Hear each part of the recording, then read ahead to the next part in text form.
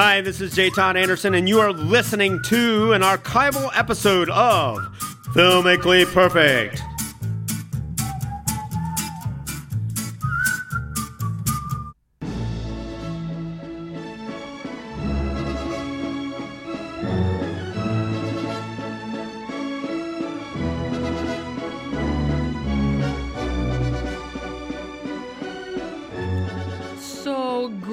So wonderful, so inviting. It must be another edition of Filmically Perfect on 91.3 WYSO. Hello, I'm Nikki Dakota, your host, joined in the studio by the storyboard artist to all the big stars, the Coen brothers, among others, for 20 years and counting. We call him J. Todd Anderson. J. Todd, welcome. It's my pleasure to be here. Thank you very much. And also in the studio, it is live and in person, the man with the biggest frame brain on the planet, our man at the Library of Congress, the nitrate film archivist there, and our friend George Williman. George, welcome. Who's the best film guy you ever saw? Who's got the biggest frame brain of anybody you ever saw? You're looking at him. I love this week's movie. I love this week's movie. Not only what are you getting excited about? What could you possibly be getting excited about, Nikki Secret Dakota Ring? Not only do I love, but my small 6-year-old son loves The Right Stuff. What a great flick. Hey, man, we think it's a perfect movie. It's perfect in every way. Yes, we do. We think question. We've always thought it was a perfect movie. From the day, I can honestly say, because I very well remember watching this in the old Regent Theater in Springfield, Ohio, and I sat there with my good buddy Kyle Kaler and sat there and watched it for 3 hours without blinking. Yes. and I saw it at the Dayton Mall monster screen. Cinema One? Yeah. And then George, when he brought it into the classroom in college on a laser disc. Do you still have that laser disc? No, I got the DVD. We went over to his because house. it was widescreen. Watched it. Oh, that's just what a movie. It's another one of those what we call frame turners. As we think about this film and its perfectness, it is worth noting that we do not just decide this in some willy-nilly, who knows, zig-or-zag way. There are the very film guys strict, have rules. We have rules. Very strict rules. And gentlemen, those rules are... Well, The Right Stuff is a perfect movie because it creates the world that it exists in. And it wholly sustains that world. And regardless of changes in society, The Right Stuff retains its meaning and its entertainment value. And The Right Stuff will never be placed in any preferential or numerical order. It is perfect by its own scale. There is nothing else like it. Absolutely not. Perfect movie. But Bud Insky, however, interrupted us one day when we were watching a movie. He likes to talk during movies. He says, hey, why don't you guys take all your perfect movies and number them? No. I said, no. Bud, how long has it been since you've had a raise around here? That's the bugaboo of a small mind. That's right. So we raised him by kicking him up the backside. These movies are perfect and hold their own that weight. Guy. All the movies we talk about, he says, why don't you number your perfect movies? I said, but you know, what are you a special interest boy around here? Why? How many times do we got to tell you? And you know what else he said? I told him that we were doing the right stuff, and he said, oh, I love the New Kids on the Block. Oh, don't tell me. Did they have a song called that? Oh, yeah. Another big hit. Sure, I never heard it. You don't remember that? I don't. I never heard it. All right, pull her aside. I want to see your disc jockey card. No, see, that's commercial mainstream radio. This is... Oh, that's right. This is public radio. We don't play anything people like here. Oh, I know where you live. We don't have public radio in Culpeper. Public radio has the right stuff. I'll tell you that right now. So, George, this movie covers a lot of time and a lot of action. Yeah, and you're going to give it to us in how many minutes? Yeah. Just watch. Yeah. Give us a little synopsis of the action, if you would. This is basically the story about the Mercury astronauts and how America began its space race. Well, there you go. There you go. That's it. Thanks again, ladies That's and right. gentlemen. Good night. We'll be here all weekend.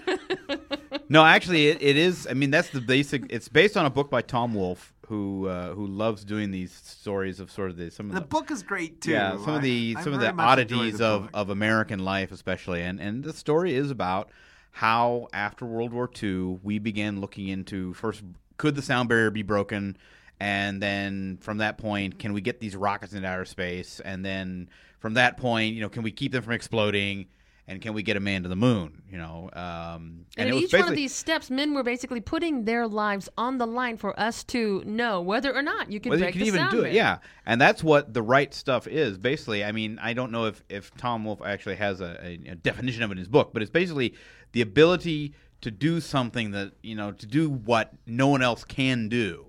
Because, Yeager goes up at the beginning and he breaks the sound barrier after everyone else has failed. And nobody knew that you get that crack, did they? Mm-mm. Yeah. The boom? The Yeah, boom, the sonic that's boom. That's one of my favorite parts of the And movie. I remember as a child hearing those sonic. So do I, yeah. Yeah. Well, you can still hear them. Our windows were rattled. Well, they don't do sign up. No, they're not Wow. allowed to do them anymore. 'Cause Oh, they're- really? Yeah. If You they can- do it, it's accidental or You someone's can go going on to be in YouTube big trouble. and see the F-14 Tomcats breaking the sound barrier out in the ocean. They're doing passes, but they're not allowed to do it. Remember during September 11th when they were scrambling those jet airplanes? Yeah. You probably heard them that day. Yeah. But it's been a long time since the early 60s that you hear sonic booms. Yeah.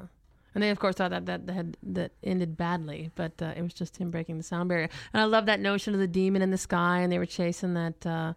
They said it over and over that there's Right, a pushing demon. the envelope. And Yeah. The demon Very that much lives the- out in the air. Yeah. This movie is really in the same vernacular or style as the previous movie we've done called The World's Fastest. Indian. Same kind of principles. These Of guys chasing speed. they're after but they're on the money here because the Russians are as they say they want to get up in space so they can control the perimeter of space. So like Lyndon B. Johnson says, so it's like dropping rocks from a high over like dropping. How do you say it?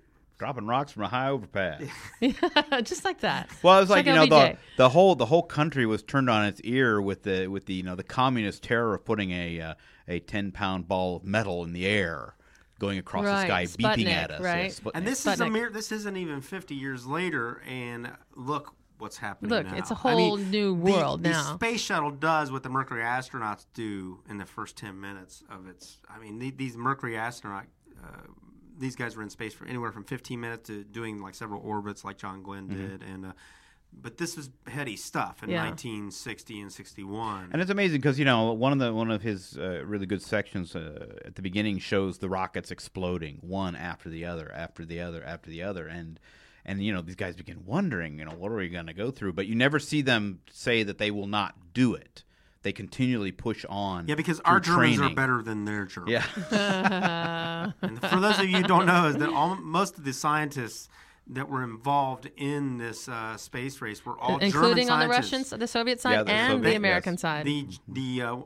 At the end of World War II, most of the German scientists, the good ones like Werner von Braun, were ascertained by the Americans, while the Russians got the rest of them. So it was the All Nazi that scientists, technology. the Nazi scientists that were involved in rocket propulsion and everything they did the V2 rockets and everything that terrorized London, ended up becoming our space program. space race, yeah. And that's not really alluded to, but you can tell what they're trying to do with this enormous space race that they're doing, trying to put these guys into orbit and everything, and how they select them. It's just a massive masterpiece of narrative storytelling. It and is it's so true. good, yeah, and it's a true story. So we start out with Chuck Yeager, who's intending to break the sound barrier, and it's a notable scene where he falls off the horse and injures himself, and just makes a little breaks his aside ribs. to the engineer, and is like, "I don't think I can close the hatch. Can you jimmy me something up?" And he saws off a broom handle, so that because if they'd known, they wouldn't have let him go up. Right. But he was so dedicated, Yeager- so had the right stuff. Remember, Chuck Yeager was not in the cut list for the astronauts because he didn't have any college. He was a fighter pilot. He had shot down, Right, he's I a don't think decorated war He was a pilot. decorated fighter pilot. He had shot down a number of airplanes, but he was not what they were looking for. They were looking for No, college. in fact, one of my favorite pieces in there is we have Jeff Goldblum and Harry Shearer as government men who go out to scout at Edwards Air Force Base looking for pilots for this program. So Harry And- Shearer back in '83, Yeah. he was tremendous. He's on the He's show on public fantastic, radio. Sure. Yeah, and he's he's talking to the liaison man, and they're going, well, what about Yeager? He goes, oh, Yeager, he doesn't fit the profile. And this is what one thing, and we'll get into about Philip Kaufman here in a minute, the director. One of the little neat things he does in this movie is when he says Yeager doesn't fit the profile, this character walks in behind them in profile, and it's Chuck Yeager playing Fred the bartender. He makes and then several Fred the appearances. and then Fred the bartender kind of comes up and stands behind Harry Shearer as Shearer's going, well, he doesn't fit the profile. He's not educated. Blah blah blah blah blah. And then finally Yeager goes, hey, you want to drink a whiskey? So that's actually Chuck Yeager. Yeah, and it's not just that one scene. He's in a couple other scenes in that movie.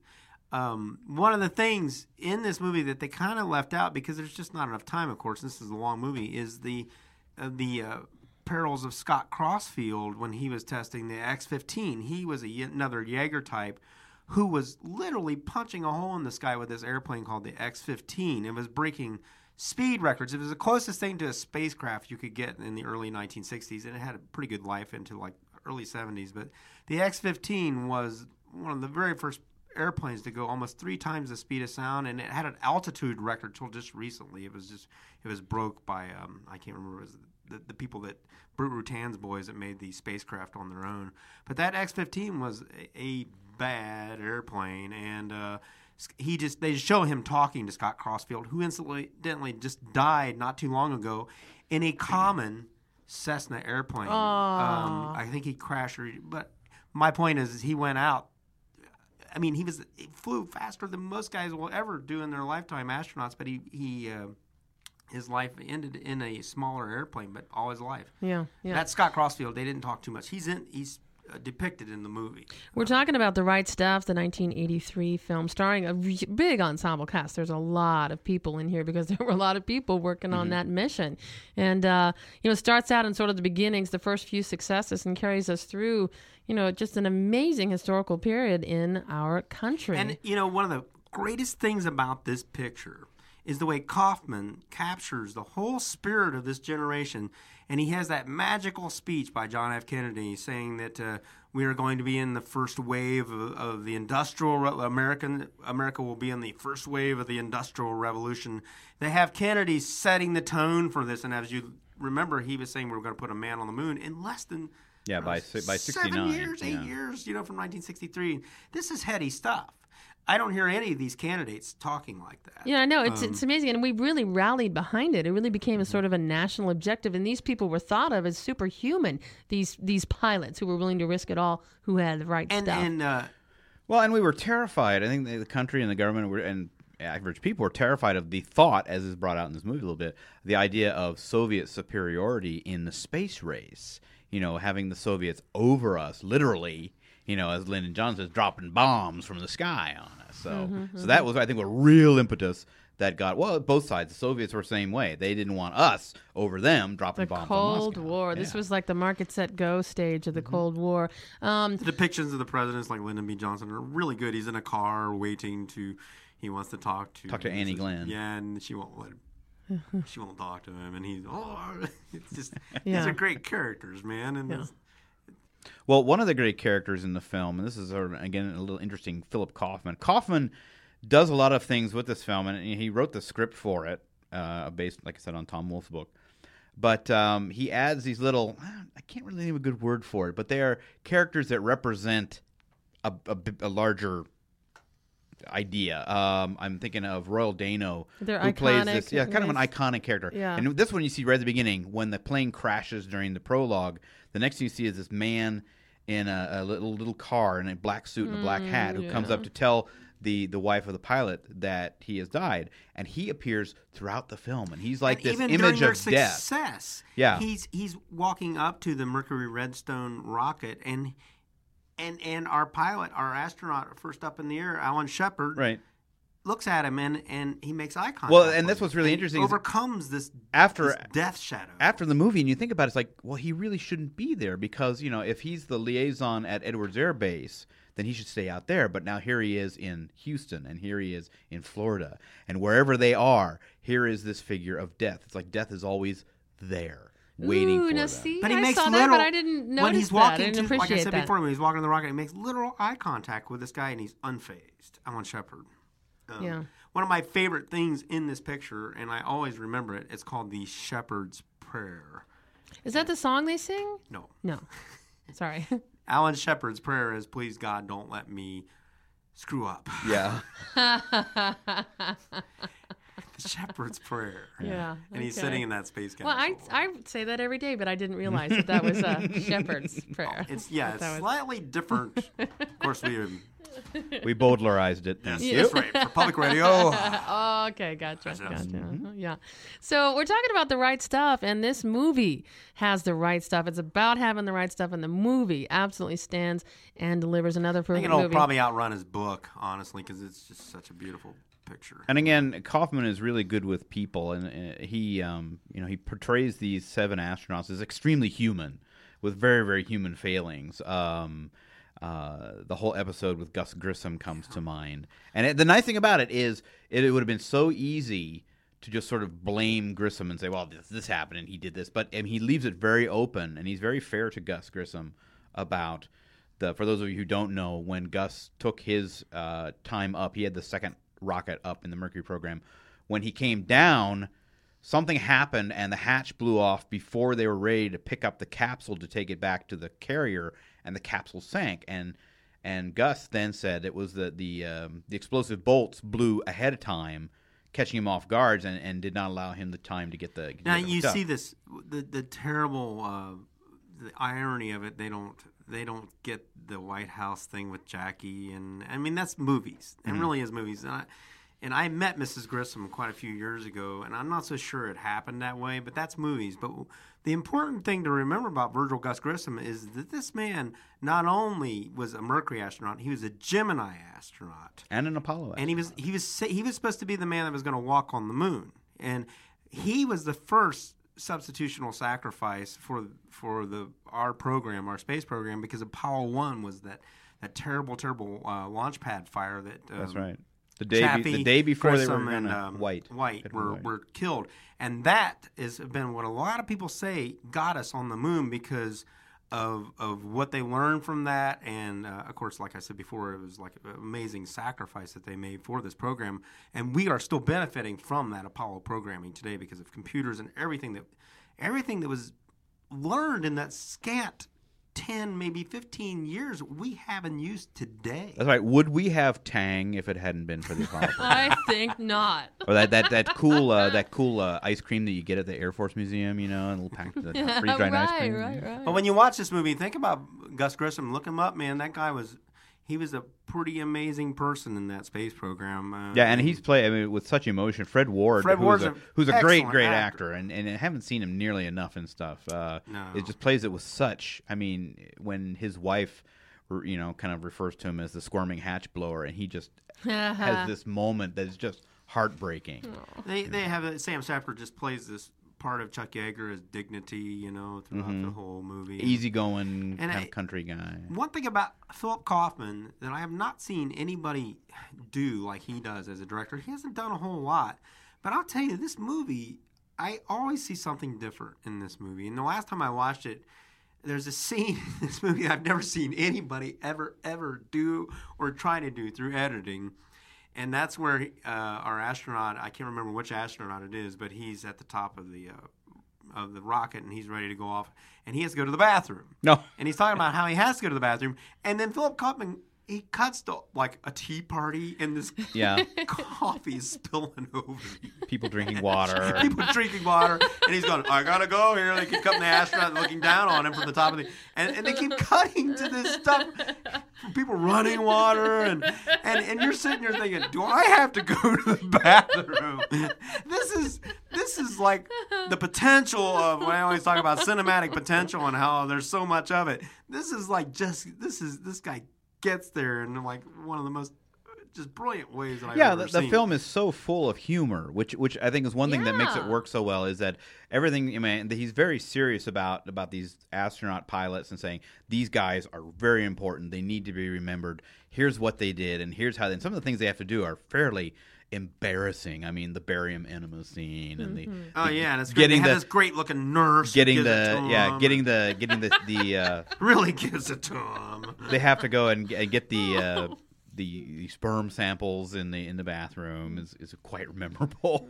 But also just his depiction of the press and the media in this film. This little group of reporters who are constantly wherever they Like are, ants. and there's always the sound of locusts. Yeah, with them. they've got a. Oh, is there literally? Literally, the sound of wherever they are, you get this sort of chirping locusts. You telling me that he put that into Absolutely. the soundtrack? Yeah, it's It's the soundtrack. mixed. Wherever they show up, they come running in, and you'll hear this sound. It's sound design that he has mixed, and he starts working you to the Wow. point where at the end of the movie you hear it coming, and you know these guys start climbing over. Yeah, the wall. climbing over the fences. Sound design, sound design, lighting, acting, transitions in tone in this Yeah. movie. The tone of this picture moves from these incredibly violent transitions of visual images into this, like when the woman is dancing in front of all these astronauts and they're watching all this, Yeah. and why this is going on. Yeager's up in an F-104 trying to get into space. You know, he's just pushing this airplane that's almost a rocket plane, and he can't quite make it. He's you looking know, for that demon out there. just hunting for it, flame out, and then the thing falls. And then the marvelous tone when John Glenn is in his orbit and they have these Australian Aborigines who are big fire, big magic signaling fire. him with fire. This mixture of tone and image, and then this splash of transitional violence of the rocket ships blowing up on the launch pad, or it's just marvelous control of what he's doing to Right. tell this Well, story. And I think that they're near the end. There's the wonderful connection of all the Mercury astronauts and Yeager, because at the end, where they're watching the fan dancer, he cuts to them all kind of looking at each other as the fan dancer is going, and then when Yeager has to eject and the plane crashes. Now, even though he's out at Edwards Air Base and they're in Houston or Dallas, I believe, when that explosion occurs, you hear it at the barbecue, and all the astronauts kind of are aware that plane has crashed. So it's like a psychic connection between Yeager. Even though he wasn't one of the astronauts, he has this right stuff thing just as much as any of them do. So it's kind of, again, it's one of this Kaufman's little. Remind me of nifty some things. of the other films that he's done, because what an attention to detail. What a rich and layered. Kaufman, like I said, he's That's really true. His really technique is rich and layered. One of the other things I was talking about, Tone, well, he cuts to what the Russians are doing with this score, and they show them in black and white footage or something. It's a little different looking sepia tone, right, George? Where is it? I'm sorry. When they show the transition of what the Russians are doing at the Oh time. yeah, they make it and- all kind of sepia tone, But again, almost it's red this actually. tone, this soft tone, this heavy tone, it's almost like watching an orchestra play, only with pictures and images and transitions. Now, right after he did The Right Stuff, he did The Unbearable Lightness of Being, which was very big, and then Henry and June. We one of the first films to get an NC-17, and then Rising Sun, the one with We're talking about Philip Kaufman here. Sean Connery and Wesley Snipes, I believe, which is really good. But one of his best ones, my favorite ones of his, is one of his earlier films, which is the 1978 version of Invasion of the Body Snatchers, which is that's a good one. not big on remakes, but this one is every bit as good as Don Siegel's 50s version, and just adds to its greatness. Cause, Hey, you know what, George? Where's our projector at? Don't we have oh, our wait a projector? minute. we there's do. Something. We have a little Hey, something. is it over there by What the is it? power saw? Well, Is there it it there? is. Oh, yeah. Oh, here. Oh, let's okay, watch get it. that rolling here. So then, wait, it works. Oh, there. You boys know what makes this bird go up? Funding makes this bird go up. That's right. No Bucks, no Buck Rogers. And, press over there.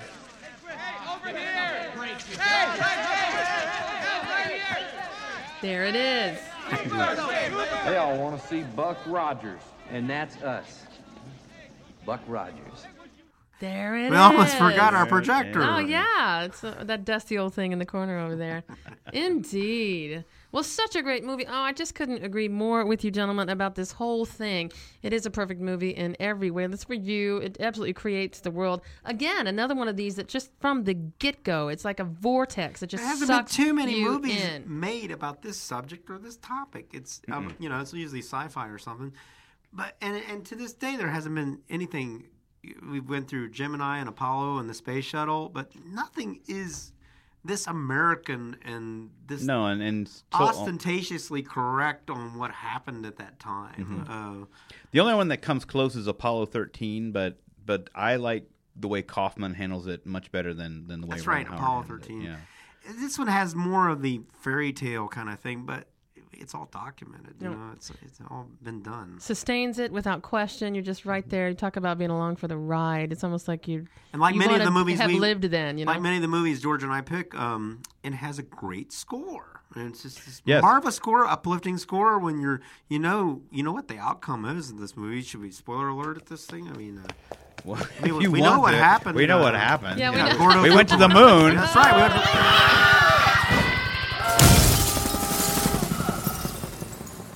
We survived. We beat the Russians. we did. And the Here we Soviet are. Union ended. There we go. And we lived to tell. It is a perfect movie. There's no question about it. I think that people will be watching this forever. And when the next technology, DVD, Blu-ray, and then we could just have it implanted into the That's right. base of your spine there, people will I turn to also this think, again and again. There are so many films being made now that run long, 3 hours or more, and most of them are way too long. This one is almost too short. you're not going to be able to tear yourself away No. from this, man. This is good. Not a minute wasted. Definitely merits multiple viewings. And I'll say again that in the course of watching this movie with my wee child, I got to explain to him about the notion of the sound barrier, and we talked about how the reason why a whip cracks is when you crack is because the tip of the whip actually breaks. Was this when you were the paddling sound him? barrier? No. So see what you can do. Watch Now, this son, amazing movie. This is how the whip cracks. When you hear this sound, run away. But I mean, how many movies are you going to have this discussion about? The very scientific and then also just really inspirational topics. This movie definitely has it all. Gentlemen, are we going to give any inkling as into the movie that we'll be looking at next time around? Hold on, just a minute. No. Okay, so that's a no. Suffice to say, it will be a perfect movie. Yeah, we're not going to disappoint you folks. It's going to be a perfect movie. Gentlemen, there is lots of ways to make connections with these reviews of these perfect movies, and probably the coolest way to go is right to the website at perfectmovie.net, and I encourage you to contact the film guys at perfectmovie.net. Now you check that email every day, don't you, George Woodman? I certainly do, whether I want to or not. So there you go. If you have any questions, suggestions, or comments on any of the reviews you have heard here, please drop them a line. Filmguys at perfectmovie.net. Catch us at npr.org. We're on iTunes. You can get us at wyso.org. No matter how you get us or where, just make sure you get us. J. Todd Anderson. Always my pleasure. Always a treat to sit with the film guys. Also, Mr. George Williman, thank you for being here. Send donuts. To the film guys Light at this candle. perfectmovie.net. Hey, thanks, gentlemen.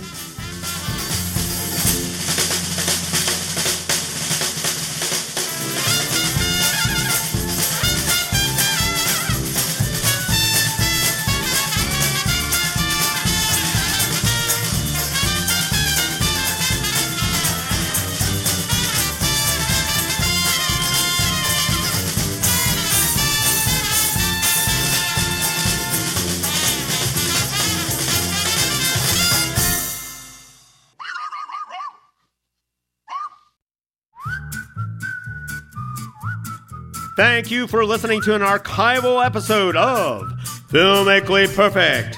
Please keep an ear out for new episodes of Filmically Perfect, coming very soon to iTunes and hosted on our website, www.perfectmovie.net. See you, please.